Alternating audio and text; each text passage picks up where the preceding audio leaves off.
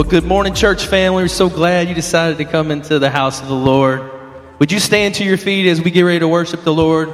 If you're new this morning to Shelby Christian, we're so glad that you chose to come here to worship the Lord. Check out our lobby I'm New wall back there before you leave today. All right, let's worship the Lord together.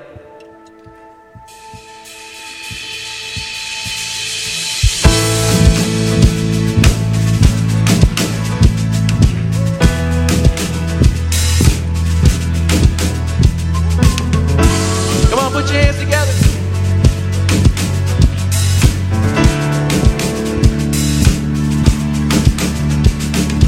Come all you weary, come all you thirsty, come to the well that never runs dry. Drink of the water, come and thirst no more. Come all you sinners, come find His mercy. Come to the table, He will satisfy. Taste of His goodness, find what you're looking for. For God so loved the world that He gave us His one and only Son to save us.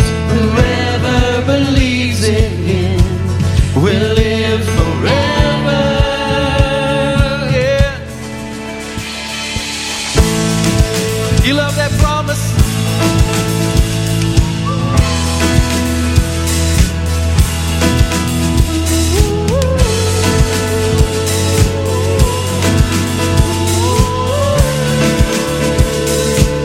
Come on, bring all your failures. Bring all your failures, bring your addictions. Come lay them down at the foot of the cross. Jesus is waiting there with open arms. See His open arms. For God so loved the world that He gave us His one and only Son to save us. Whoever believes in Him will live forever. The power of hell forever defeated. Now it is well. I'm walking in freedom. For God so loved the world. Come on, let's lift them up. Praise God, from whom all blessings flow. Praise Him. Praise Him, for the wonders of His love. Praise God, from whom all blessings flow. Praise Him, for the wonders of His love. His amazing love. For God so loved the world that He gave us His one and only Son to save us. For God so loved the world that He gave us His one and only Son to save us. Whoever believes in Him will live forever. The power of hell forever defeated. Now it is well. I'm walking in freedom. For God so loved the world. So bring all your failures, bring your addictions. Come lay them down at the foot of the cross. Jesus is waiting. God so loved the world. Give Him praise this morning in the house. Amen.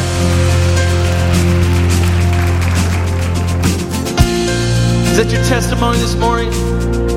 God so loved the world, He saved us from the powers of hell. Amen. Amen.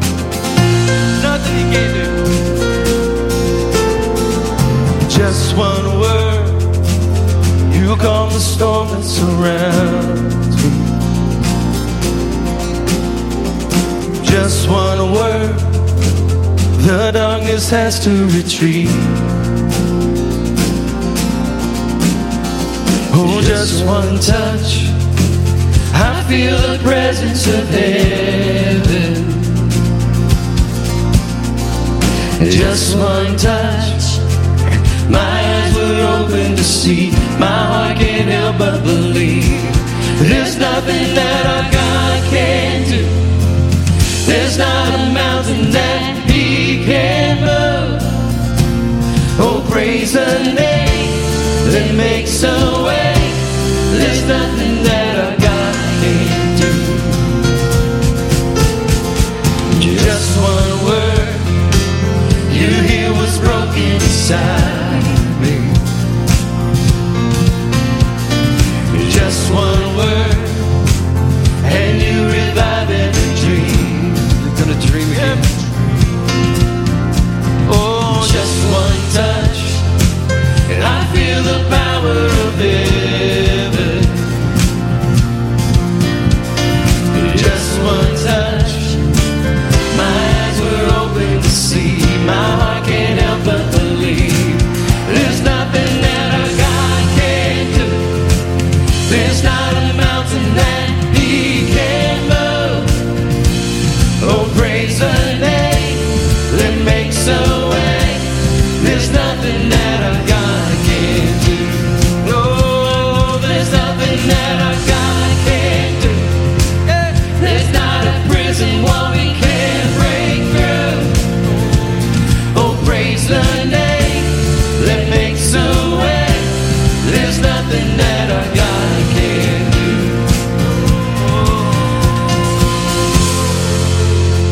We believe for greater things, amen. The greater days are ahead of us, amen. I will believe for greater things. There's no power like the power of Jesus. Let faith arise, let all agree. There's no power like the power of Jesus. I will believe for greater things. There's no power like the power of Jesus. Let faith arise, let all agree. There's no power like the power of Jesus. I will believe for greater things. There's no power like the power of Jesus. Let faith arise, let all agree. There's no power like His power. There's nothing that our God can't do. There's not a mountain that He can't move. Oh, praise the name that makes a way. There's nothing that our God can't do. Oh, there's nothing that our God can't do. There's not a prison wall He can't break through. Oh, praise the name that makes a way. There's nothing that our God can't do.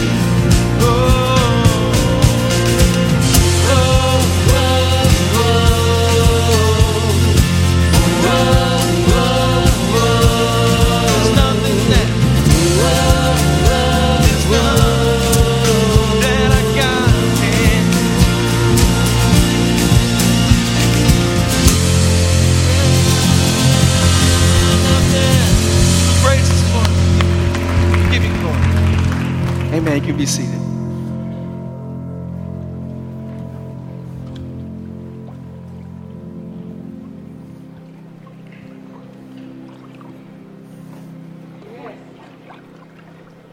Good morning.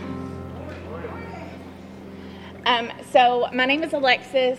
This is my oldest sister, Miranda, and this is our mom. And so today we're going to be able to baptize her. But before I do that, I want to tell y'all, we've been praying for her since we knew who we were praying to. Our grandma raised us, and my mom struggled with addiction, but she's been sober for 3 years. And so now she's able to be a part of our lives and our kids, grandkids. She's working. She's doing things we never thought she would do.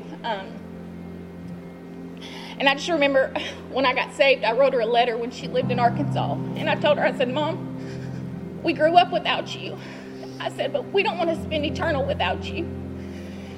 And so I just stopped talking to her about God. But I never stopped talking to God about her. Amen. And so, after all the prayers, we finally get to baptize her. Yes. All right, so we're going to baptize our mom. All right, so Mama will repeat after us. I believe that Jesus is the Christ, that Jesus is the Christ, the Son of the living God, the Son of the living God, and I accept him and I accept him as my personal Lord and Savior. as my personal Lord and Savior. And with that profession of faith, Mama. With that profession No. of faith. It's okay. We baptize you now in the name of the Father, the Son, and of the Holy Spirit. For the forgiveness of your sins. And the gift of eternal life.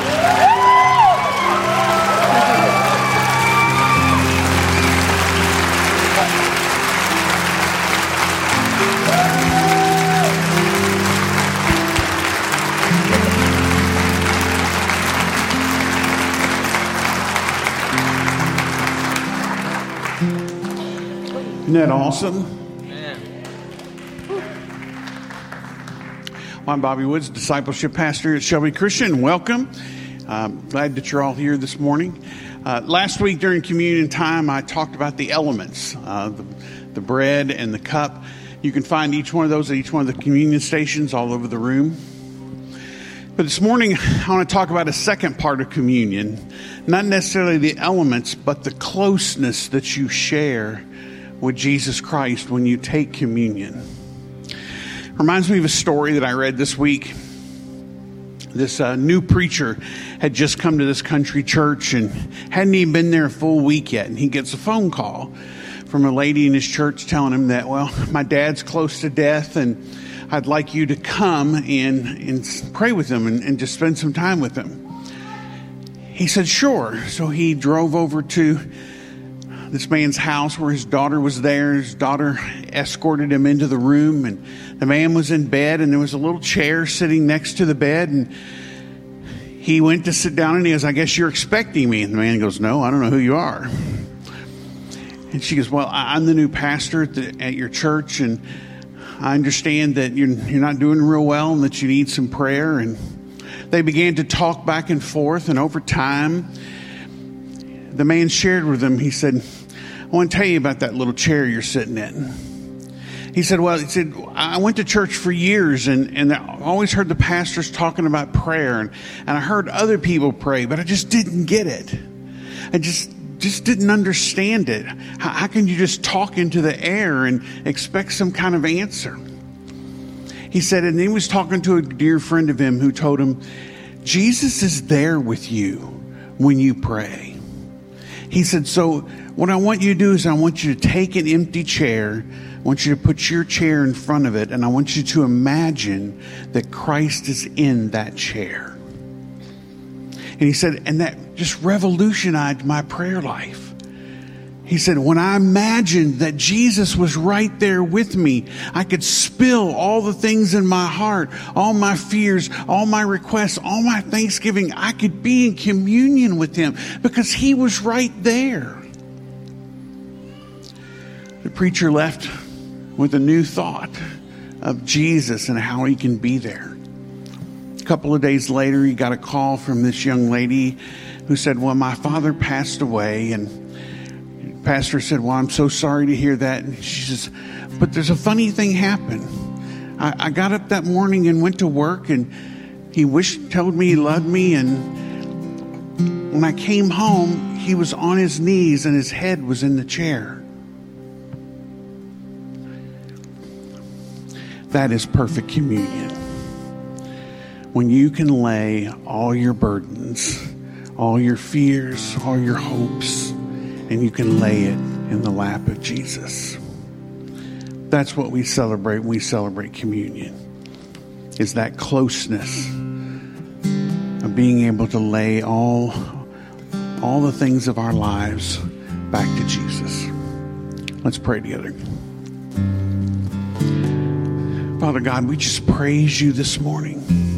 You are such an awesome, awesome God. And Father, we just saw This woman just give her life to you. And we all celebrate as we know the angels in heaven are celebrating now because one lost person came to know you. Father, I ask that your Holy Spirit would just fall upon this place, that everyone who walked into this room would be overblown by the peace of your Spirit. Father, continue to bless and to anoint Stu and the worship team, and anoint Pastor Dave as he comes and shares his message with us this morning. Father, I know there are no words that we can express that can ultimately say how our hearts love you. But Father, take our meager words, take our actions, and let them bring honor and glory to you. We ask in Christ Jesus' name, amen.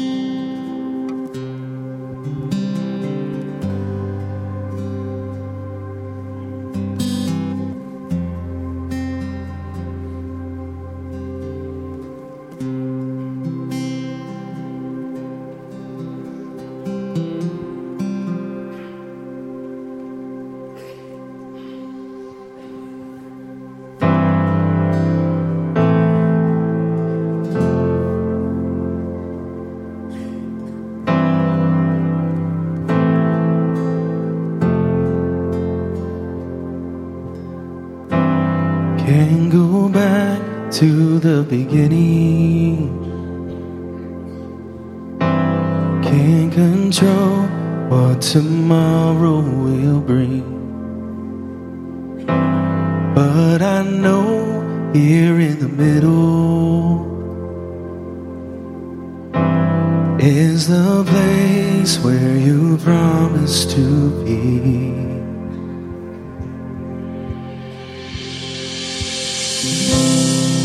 I'm not enough unless you come.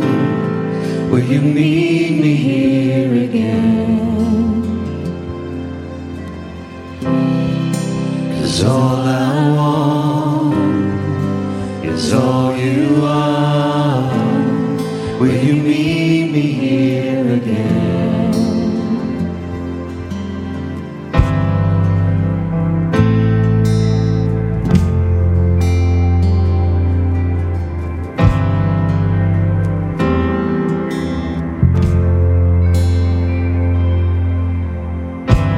As I walk now through the valley, let your love rise above every fear. Like the sun shaping the shadow, in my weakness your glory appears.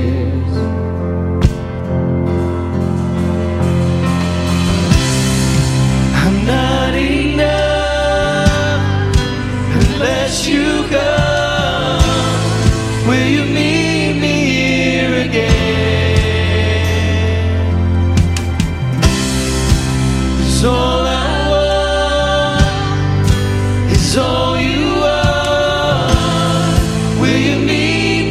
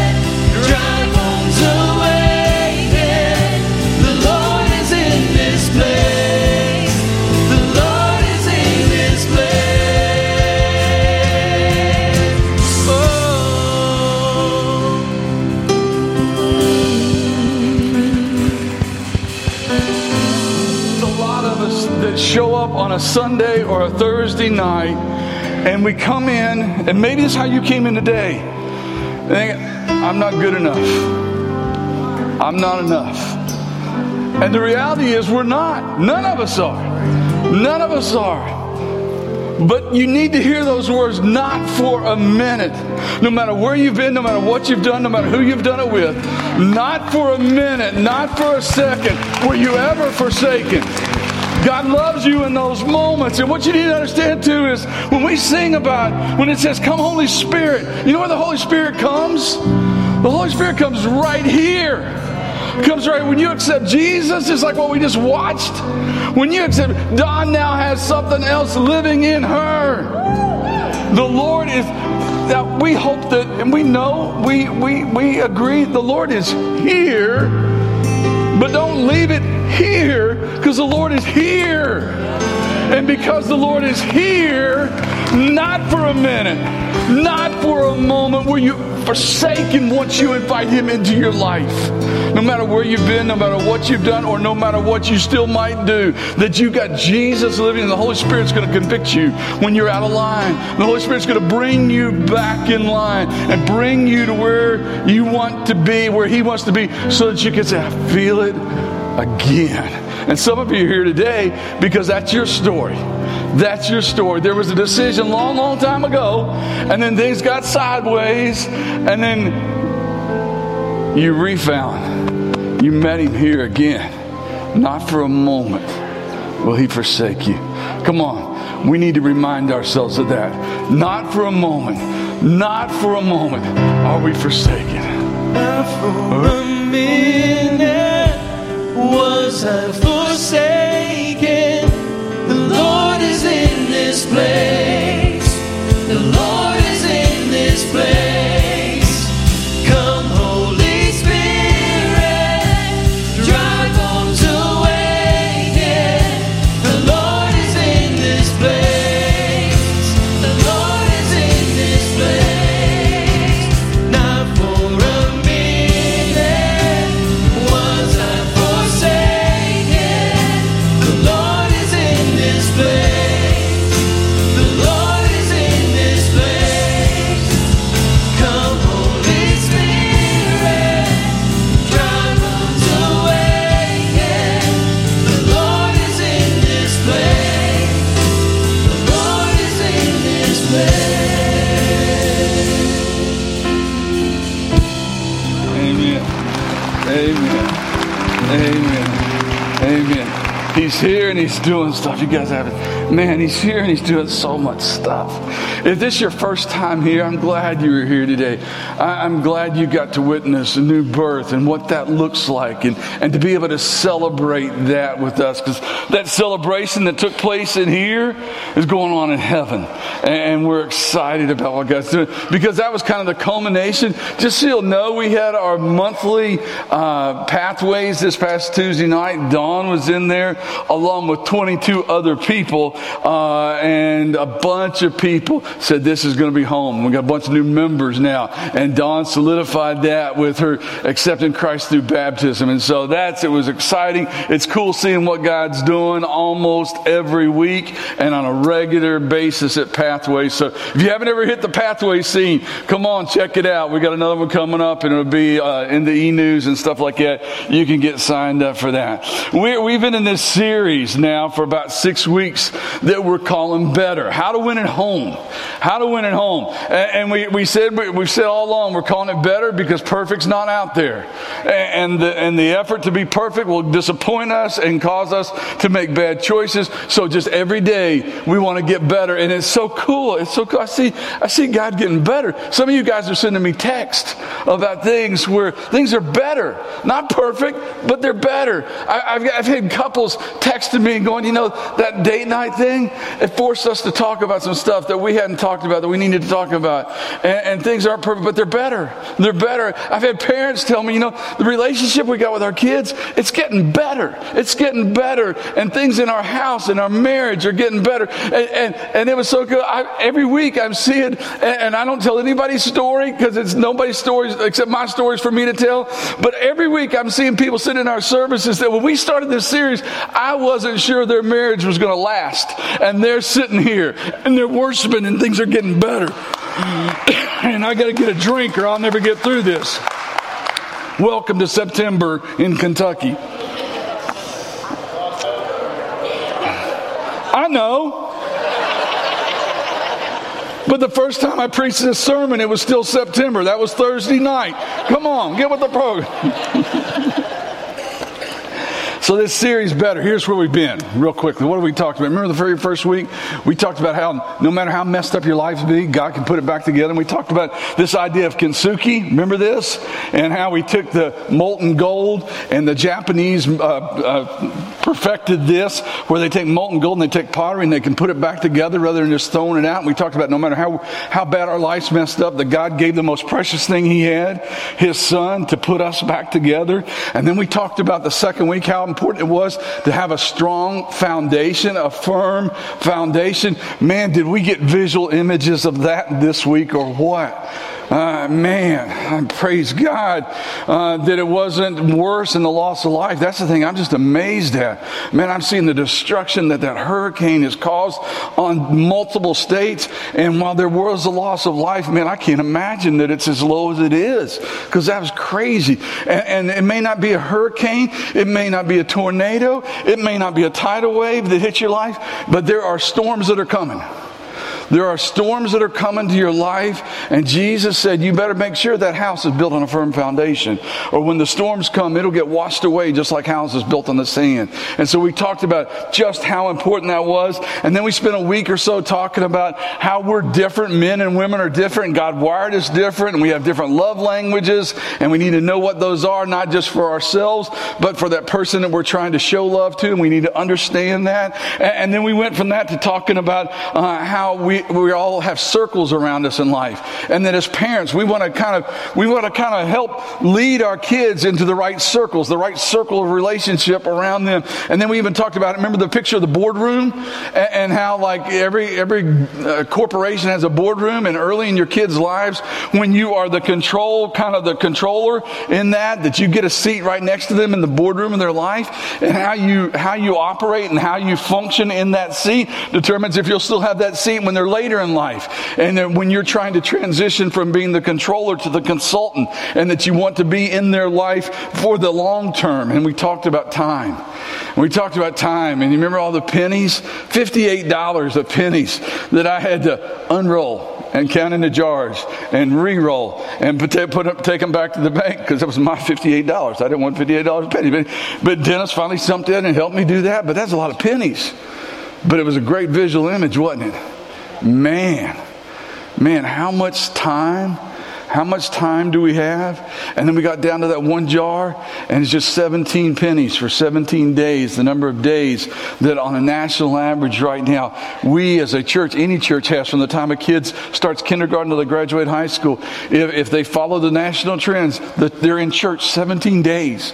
If you add it all up, 17 days out of their life, and that's all we've got. But mom and dad, whoever they're living with, grandparents that they're raising them, that's where the bulk of it is. And so we're just trying to be partner agencies. But we did say we're trying to break the 1.8 barrier, right? We're trying to break the 1.8 barrier. And thank you, those of you, because several of you have sent me just text and said, I'm not going to be a 1.8er anymore. Awesome. As long as you weren't saying you were going to be a 1.2er. All right? We're going up. We're not going down. All right? And because that's an average. So like if all 1,100 people that worship, if we all go to 4.0, we can at least raise the number a little bit. We might on a national level get it up to 1.81. But we're going to do our part. We're going to raise it up, because we're going to get involved in that and make sure that we use the time we have. And then we talked about technology. And I don't know, some of you said you're doing it. Here was the cool thing. Just, I told you I had taken some stuff off my phone already. Now it's all gone. I mean, unless you want to call or text me, I ain't going to hear from you if I forgot my phone. If I'm in front of my computer, I might get it. I got all of them. And I looked at after the first week of doing that. Okay, I'm embarrassed, but here's the deal. My screen time went down 39% in 1 week. Just getting that stuff off there. Now, the things like if you're on there checking your stock portfolio, well, that's going to show up as screen time. It's also going to depress you greatly. So don't waste time doing that. And so, but just we talked about how much time we spend on technology instead of in relationship, and how important it is to get into relationship. Jason's got a great message for you next week that's going to finish up this series. But today I want to talk to you about one thing, and that is the generational impact that we need to have. And here's the best part. We just saw it. We just saw it. Maybe in a little bit of a reverse role, but we just saw it. And when the girls are talking about baptizing their mom, but that mom is back in their life, and what else they say? And in the grandkids' lives. And it's generational. It's generational. It's passing it. And here's why that's so important. The research is in. The research is showing on a national level right now that of young people that are raised in church, that 59%, nearly 3 out of 5, will disappear from the church either permanently or for an extended period of time after the age of 15. I don't know how that makes you feel. I kind of knew that in my heart, but when I was doing research and I found that, it like made me want to puke. It like scared the stuff out of me. Because that's a high number. And now, when I was in the youth ministry, like when Noah was on the ark, like a long time ago, like they were saying that would happen by the time they're 18 or 19, and now they're saying by 15. If you got a middle schooler at home, do you realize how little time you have left to make that generational impact? To sow the right seed that's going to make the right difference, that's going to take things. And some of you guys, I get it. Some of you guys feel like because there's been things that have been passed on from generation to generation to generation that aren't always good, right? And our world has a term for that. And we talk about people that it's a generational curse. Well, I don't know if I believe it in that terminology or not. But I tell you this, you need to draw, if that's you, and if that's where you need to draw a line and say it stops here. It stops here. We're going to make some changes. Josh McDowell, 20 years ago, who's a great theologian, great writer, he cares a lot about kids. He wrote this. He said, we can't pass on our faith or protect our kids from culture unless we make a relational connection. Unless we're part of things. And so all this stuff really, like, it could kind of leave you like, I don't know, what am I going to do now? I don't know. What are you going to do? Well, I say we got 3 choices. We can choose to just throw in the towel. We can choose to just throw in the towel and quit. You know where that terminology comes from?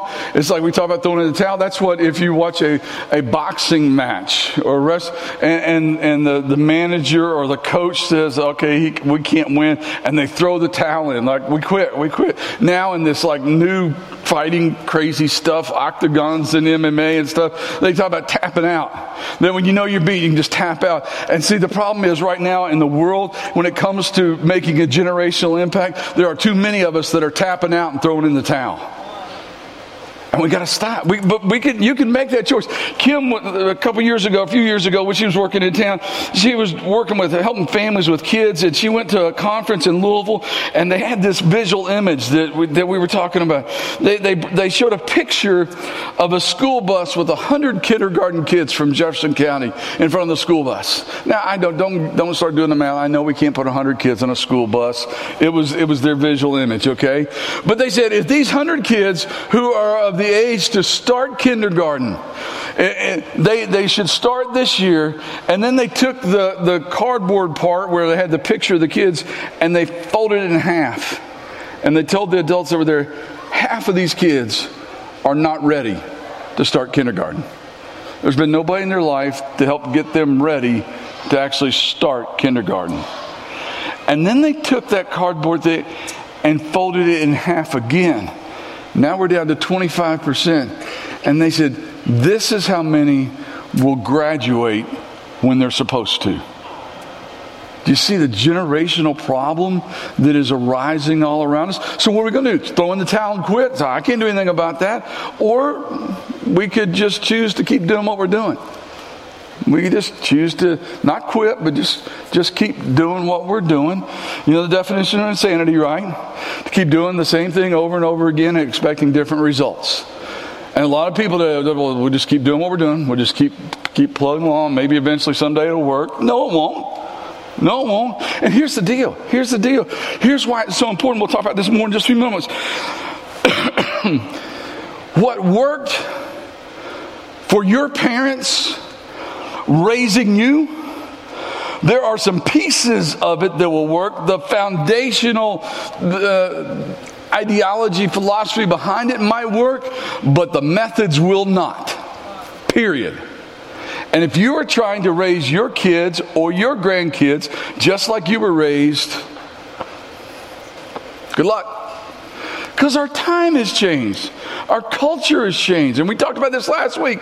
We don't change what we teach with culture, but we might change how we teach it and how we share it so that we are making an impact. So we can throw in the towel and quit. We can keep doing what we're doing, or we can make a conscious choice that we, as a community of changed lives, are going to be a generational church that makes a generational impact. And we're going to help each other do it. We're going to encourage each other along the way. And so what I want to give you this morning, I think there's 3 really important things that we need to do if we're going to do that. If we agree, I'm not throwing in the towel, I'm not quitting, I don't want to just keep doing what I'm doing, I want to make a generational impact, then I think we need these 3 things. The first is we need to understand the value of consistency. We need to understand the value of consistency, of teaching less for more. Focusing on the main thing, keeping the main thing, and being consistent in that, and not just, like throwing spitballs up against the wall of our kids' bedroom and hoping that some of the stuff we're trying to teach sticks. That we need to be consistent in that. A couple weeks ago, our friend Matt Wilson from down in South Carolina has been up here and spoke. He and I did a national podcast where they were asking us questions about creating a church culture. And we were talking, both of us were talking about stability or consistency, of being there, of staying the course, of staying and not jumping around and not going from church to just staying there. We're going to build a culture. And we talked about how in our culture, we know here, like if you've been around long here, you figure out pretty quickly that around here, our philosophy is lost people matter to God. We're all about lost people. In fact, we're not that excited about church hoppers. Now, if you move from out of town, you come here, great. If you stayed as long as you could at a different church, you try to work it out, great. But just bouncing around doesn't do us any good. That we want lost people matter to God, and that's who we're after. I'd say every one of you that have been here a while go, yep, I've heard that before, and it may be a more different terminology, but we understand that it's a consistent theme to who we are. In order to have a generational impact, it's going to require consistency, not just in a global, church-like setting. It's going to require consistency at home. If you've been here for this series, some of you, and man, I appreciate so much getting the emails and the text and the stories and the testimonies. Keep sending us those. We enjoy hearing it because some of you told me about the powerful moments that have happened, not in the worship service. The powerful moments that have happened in the car on the way home. The powerful moments that have happened on a date night. The powerful moments that happen around the kitchen table. The powerful moments that happen in a vehicle when you picked your kid up from school or your grandkids up from school. Those powerful moments, and you've talked about that. You've talked about the power of being, I've been reading my Bible more. I've been praying more. And here's the deal. If we want to make an impact, that can't be just a flash scene. That can't be just like a one-time shot in the dark experience. It can't be a mountaintop experience. It's got to be great, but it's got to be the new normal. It's got to be the new normal. Because consistency pays off, but consistency takes hard work. Consistency takes hard work. A couple weeks ago on Friday night when I was sharing with the football team at FCA that I do every week before the game, and we talked about Noah. And we talked about how the whole story of Noah is amazing. It's amazing. Because here's God. The world's in chaos, and God knows it. And he speaks to Noah, and here was the mission. Kind of like Mission Impossible. Your mission if you choose to accept it. All right, for Noah, your mission if you choose to accept it is I want you and the boys to get together.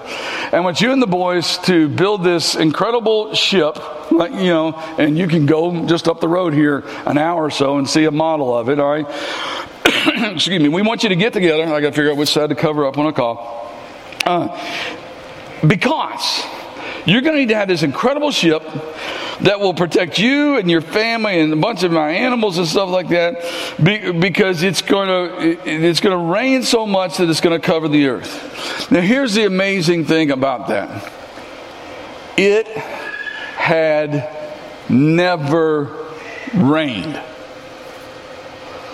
Hurricane Ian hadn't come through. Nobody knew. I mean, you go down like right now in the Gulf and you could probably convince somebody to build an ark right now. But God says to Noah, you and the boys get busy and build this. And we're not talking about a fishing boat. We're talking about a massive, massive boat. We're talking about building that without any tools, or without any electric or power tools, without any cranes, without any... And how did they get those logs up there? And here's what the Bible tells us. That the whole time from the first discussion till the boats floating and landing and stuff, 120 years. But the actual building time of the boat is somewhere probably, most historians say, between 55 and 75 years. 55 and 75 years, that's somewhere between 20,000 and 27,000 days, all right, of building a boat to float on water that's going to come from rain that has never ever fallen before. You with me? I mean, that's an incredible thing. Let's just take 20,000. 20,000 hours. 20,000 hours. I mean, say that with me. 20,000 hours. All right. That's here. Let's say with. That's 20,000. No, I said hours. Days. Thank you. I'm still in September. I got it right in September. And so you guys just screwed me all up and told me we're not September anymore. 20,000 days. All right. That's 20,000 days of cutting down trees. All right? And no chainsaws. You with me?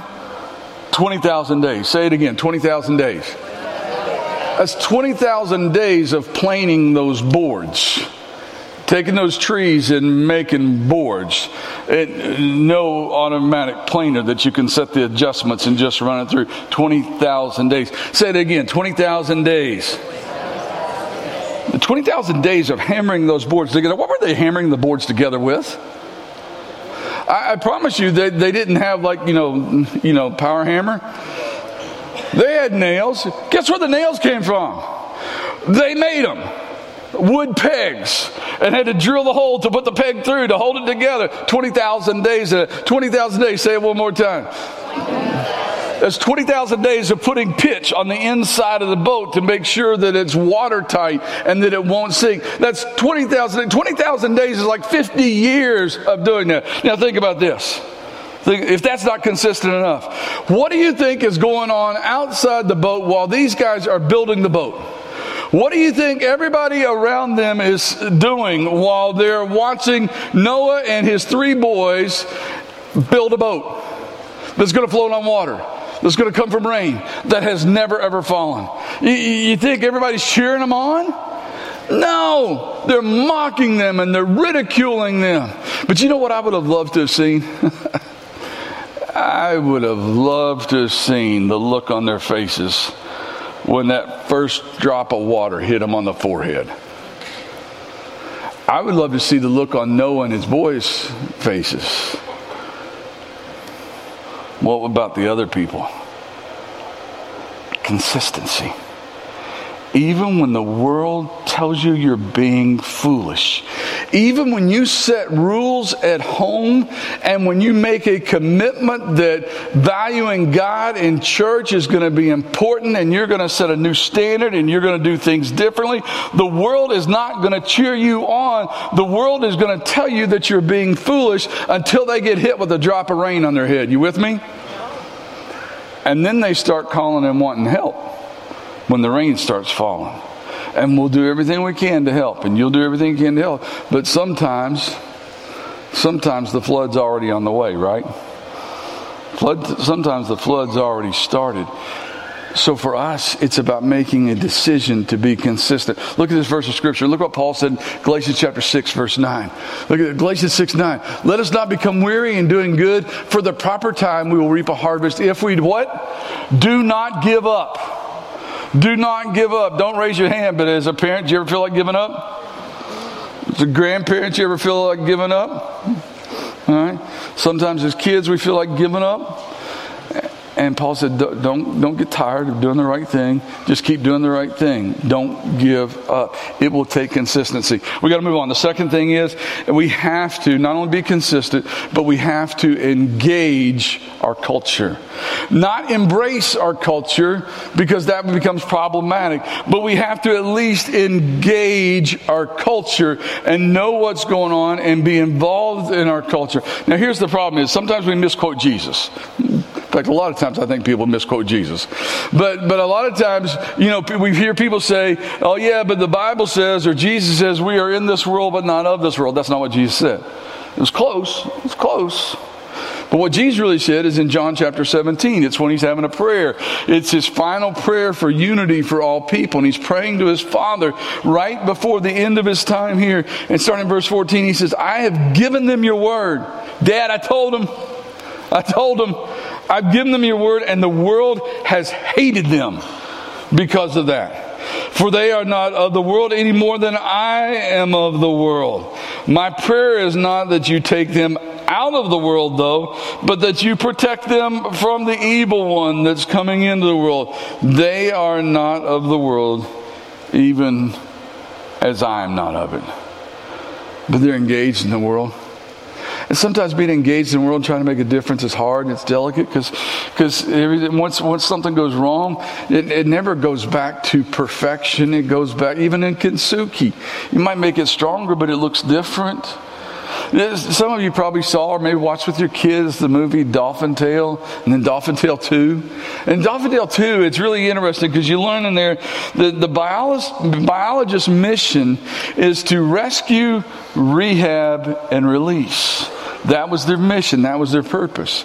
But the longer, especially with dolphins, that they worked at this, but they found it's true really of anybody, any animal in the animal kingdom, that if animals haven't been trained to survive in the habitat that they are supposed to survive in, they can't be released. Dolphins that haven't been raised out in the ocean can't be released just back out into the ocean. They won't know how to survive because they haven't learned that. And so there have to be these sanctuaries or these places that take care of them. We have to train the following generations how to survive in the habitat that they are going to be living in. And we can't shelter them from the world, but we got to teach them about the world. It's easy to sit around and talk about things that need to be done and how bad this group or this culture or this generation is. But we got to do something. That throwing in the towel, it ain't going to work. Doing the same thing ain't going to work. We can't simply sit on the sidelines and watch and expect others to participate. Some of you learned the hard way over the years. That I just kind of have an inner foundational thing. If you come up to me after service and you got a great idea for ministry, and you come up to me and say, hey, somebody ought to, and then you tell me this great thing that somebody ought to do, guess what I'm going to do? I'm going to say, that is fantastic. That's an awesome idea. Glad to meet you, somebody. Don't tell me what somebody else needs to do. Don't tell me somebody needs to go fix those teenagers. Don't tell me somebody needs to go and change things that are going on. No, go change it. Welcome to the world, somebody, and help us make a difference in people's lives. Here's the deal. We've got to lead out beyond just our home. Beyond just, and I think probably some of you are kind of feeling that. You don't just want to help your family. You want to serve alongside. I don't know how many doors have opened in my life in 35 years in Shelbyville because of coaching sports that didn't happen here.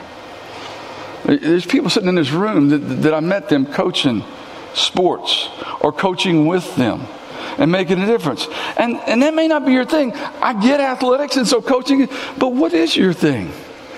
What is your thing? Is your thing cooking, or is your thing dancing, or is your thing reading, or is it like, what's your thing that if you allowed God to put you in that place, He might put you in front of people, young people, whose eternity might be changed because you can teach them how to change the plugs on their car, or you can teach them how to hit a curveball, or you can teach them how to throw a block, or you can teach them how to do a certain ballet move. See, that's engaging in culture. Because you sat down and read with them because they're behind on their reading, and you met them after school one day a week and helped them get caught up. What difference could you make in people's lives?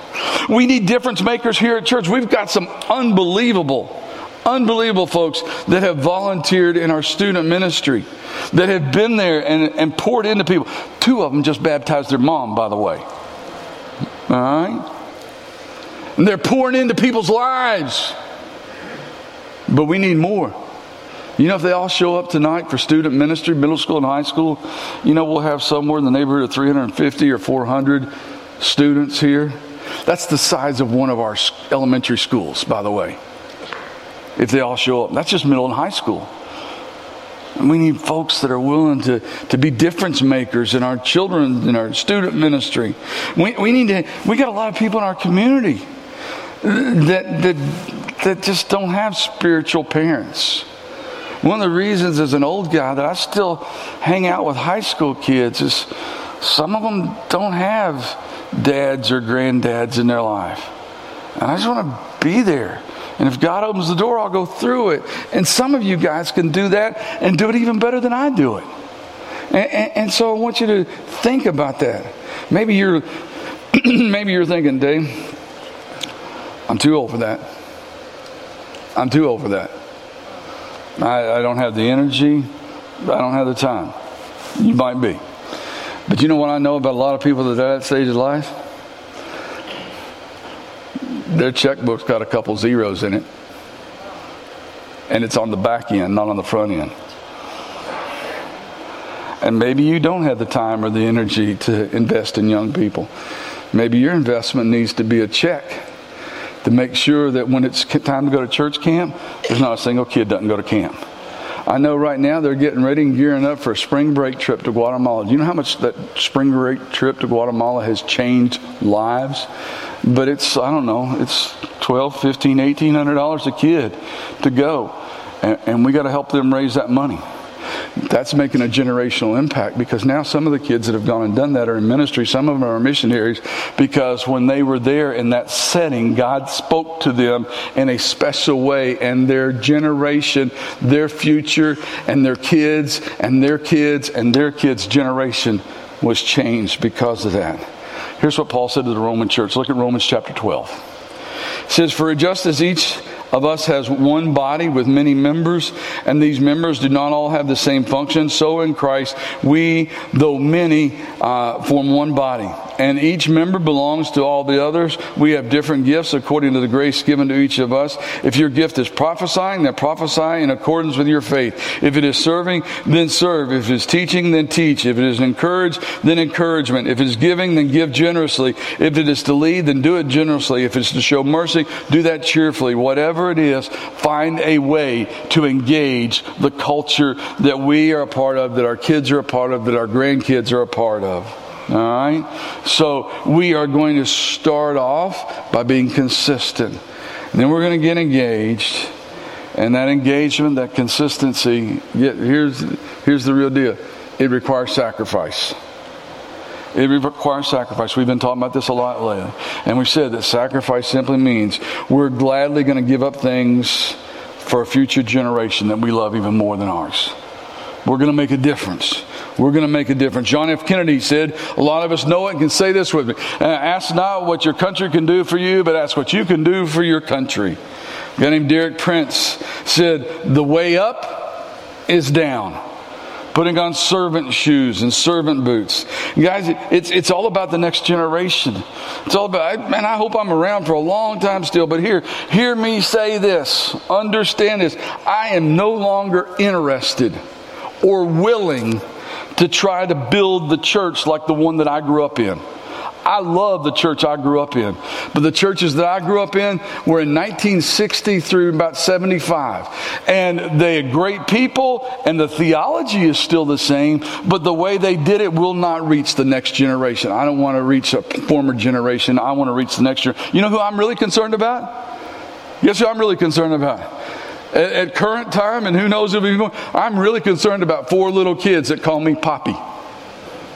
That's the generation I'm concerned about.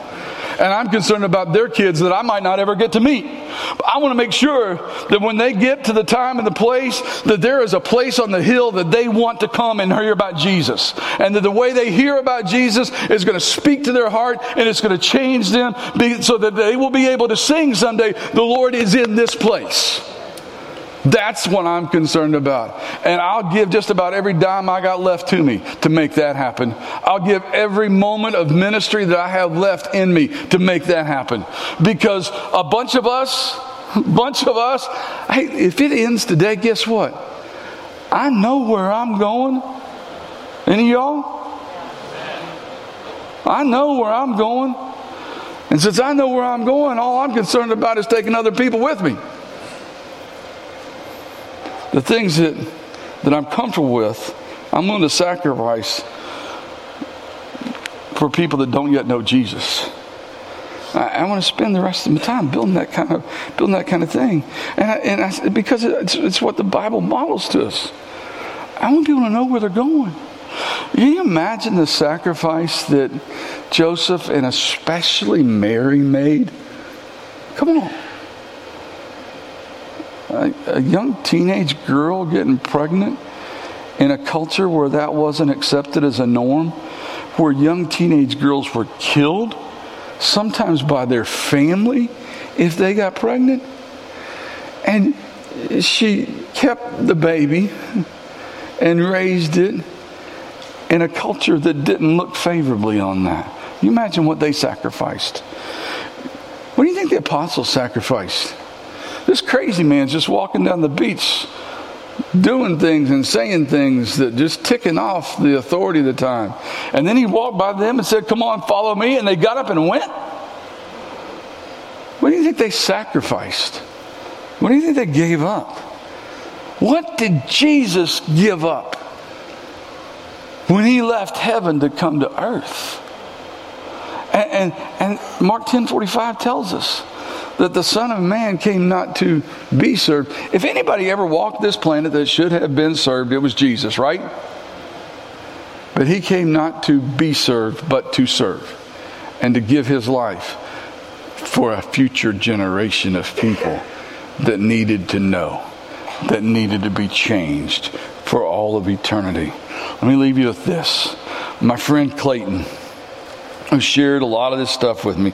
My friend Clayton defined and described 6 stages of ownership. Here's how he defined it. That if you want to move from just ground zero to really owning something, number 1, you got to hear it. You got to hear it. All right? I hear what you're saying. The second thing is you got to process. Okay, I heard it. Let me think about it. I'm thinking about what you're saying. I'm processing it, all right? The third stage is understanding it. Yeah, I get what you're saying. I understand what you're saying. I've heard it, thought about it, processed it. I understand what you're saying. And the fourth stage is I agree with it. I think you're right. I think you're onto something. I agree with what you're saying. The fifth stage is where the rubber hits the road. I'll implement it. I'm going to do what you're saying. I'm willing to do what you're saying. And then the sixth stage, wow. Not only will I do it, I'll start saying what you're saying so that other people can hear and start the cycle. See, we get to agreement. There's a lot of things we get to agreement on. You know, somebody come up to me and say, Dave, you need to lose weight. I hear you. I hear you. Yeah, you know, and in my mind I'm thinking, yeah, you're ugly.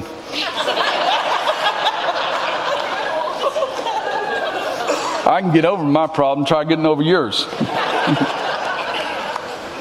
Yeah, I hear you. I could even say, yeah, you know, I've thought about it, and you're right, I really do. And I understand my life would be better, I'd be healthier, I get it. I agree with what you're saying. But doggone it, then I got to go to the gym. I got to implement it. See, what I want to know is, do we have any people in the room who are willing to implement and own what we've been talking about to make this a better place? Are we willing to make that move? Are there any men here who are willing to say, I will make a generational impact? I am a man of God. I'm a father, a grandfather, an uncle, a brother, a son, whatever, and I've been put into the lives of my family to make a generational impact. I'm in. I'm willing to implement. What about you ladies? Any ladies here who know in your heart, I'm a mom, I'm a grandmother, I'm an aunt, I'm a daughter, I'm a sister, whatever, and I've got gifts and abilities that have been placed inside of me for His purpose and His glory, and I'll share them to make a generational impact. Here's what we really need are some people that say, I know that there are people in our community that aren't as blessed as my family that has the biological roots. There are some people that don't have those strong family roots. So I'll step in and build a support system. I'll gladly give them my time and my talent and my resources so that others that don't have that in a nuclear setting like that, I'll reach into that and I'll make a generational impact in their lives. I'll choose God over sleeping in. I'll choose my family over my device. I'll prioritize worship. I'll help that community of changed lives on the hill destroy that 1.8 barrier. And I'll get serious about that. I don't take my spouse for granted. I don't take my kids for granted. I'm going to invest in God's Word. And I'm going to be a generational change agent. Anybody willing to make that commitment today? What if you took those stages of ownership and applied them to Jesus? Here's the deal. You're here. You get to mark off at least one off this list. You've heard it. You can check the number one box. You've heard about this guy named Jesus who wants to come here and live.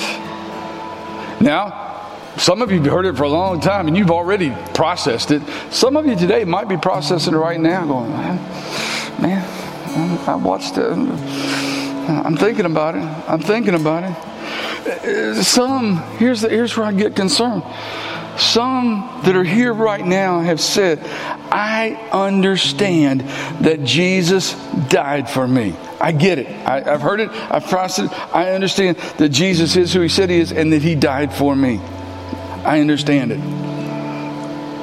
Some of you have even said, and I agree that my life will be better with Jesus. And you've stalled. You've gotten to that point and you've stalled. You've heard it, you've processed it, you've understood it, you've agreed with it, but you haven't taken that step that Dawn just took to implement it and to invite Jesus and the Holy Spirit to actually come and fill this place, not this place, because He's in this place. Because He's been changing lives. We know He's here because I've been looking around at changed lives. Are you going to invite Him and implement it and let Him change this place? It's those things we talked about a few weeks ago, those sliders. Some of you know Him, you're pushing that slider. You're getting where you trust Him and you're pushing that slider. You're even getting to where you rely on Him and you push that slider, will you push the commit slider fully engage so that you can develop an intimate, loving relationship with the one who died for you? That you could own it. That you could own it. Because here's the bottom line. If you don't own it, you can't sell it. Legally, you can't. In fact, there are people sitting in this room right now that if you try to sell something that you don't own, they will come and arrest you. You can't sell something you don't own. I would argue you can't even really give it away if you don't own it. How are you going to make a generational impact if you don't own it? If you don't own it. Would you guys stand with me? We sang it this last week, but it just fits so much with what we're talking about with the generational impact. We're going to go to the book of Numbers, chapter 6, where there's this blessing that God bestows upon His people and wants to bestow upon your family and on your children and on their children and their children. And while we sing, if you haven't accepted it, or if you have accepted it and you haven't implemented it, Jason is going to be right back there at the decision room where the light's on, and he will, and if you don't even understand what that means, just go back there anyway. He will explain it to you. He's very good at that. And we got other people, Bobby can go back there, we got other people that can go alongside and help. But let's move. Don't leave here today stalled out at stage number 4. It's time to implement. It's time to engage. It's time to change the world. Bless you and keep you. Make His face shine upon you. Be gracious to you. The Lord turn His face toward you and give you peace.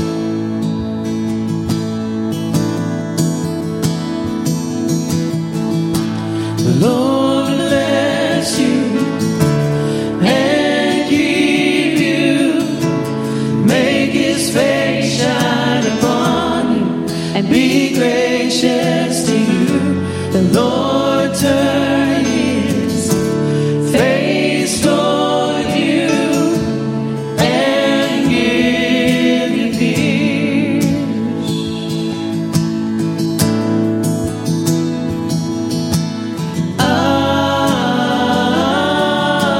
Amen. Amen. Amen.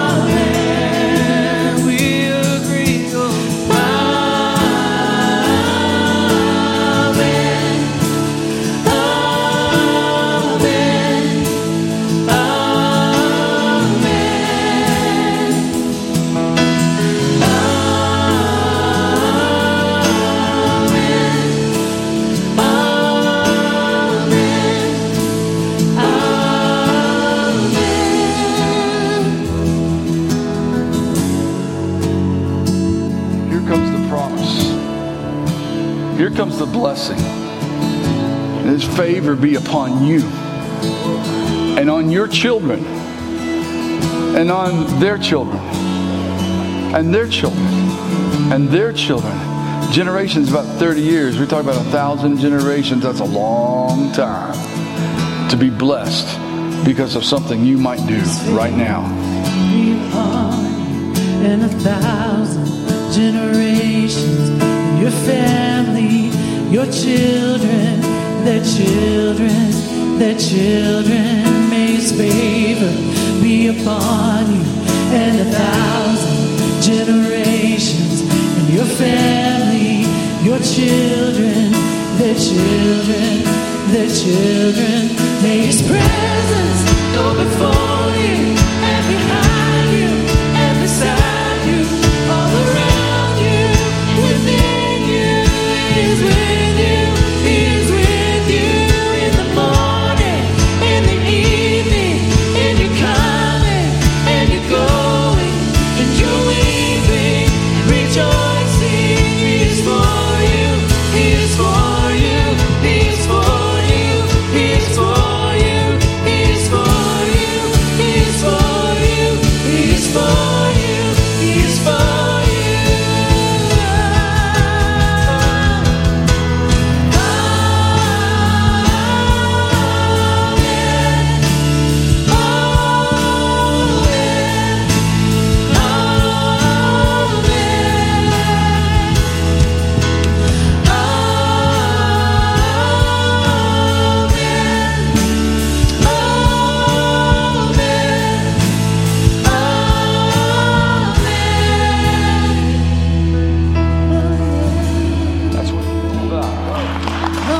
what it's all about.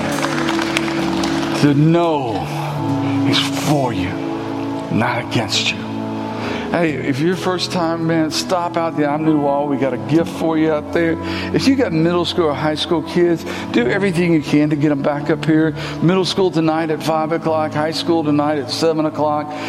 What's going on in the stew is incredible. We're going to have a special time tonight. Victoria, who's been kind of an assistant youth pastor to us, today's her last day. She's getting married next Friday. So we're going to celebrate her tonight a little bit and all that's going on in there. And so encourage them to be there for that. And if you don't mind, some of you guys that are around, if you could give us just a couple minutes, help us put up the curtains before the next service, and then we'll be ready for Thursday night. We would appreciate that a lot. And until the next time you're here, let's love God, love people. Let's go change the world. See you guys.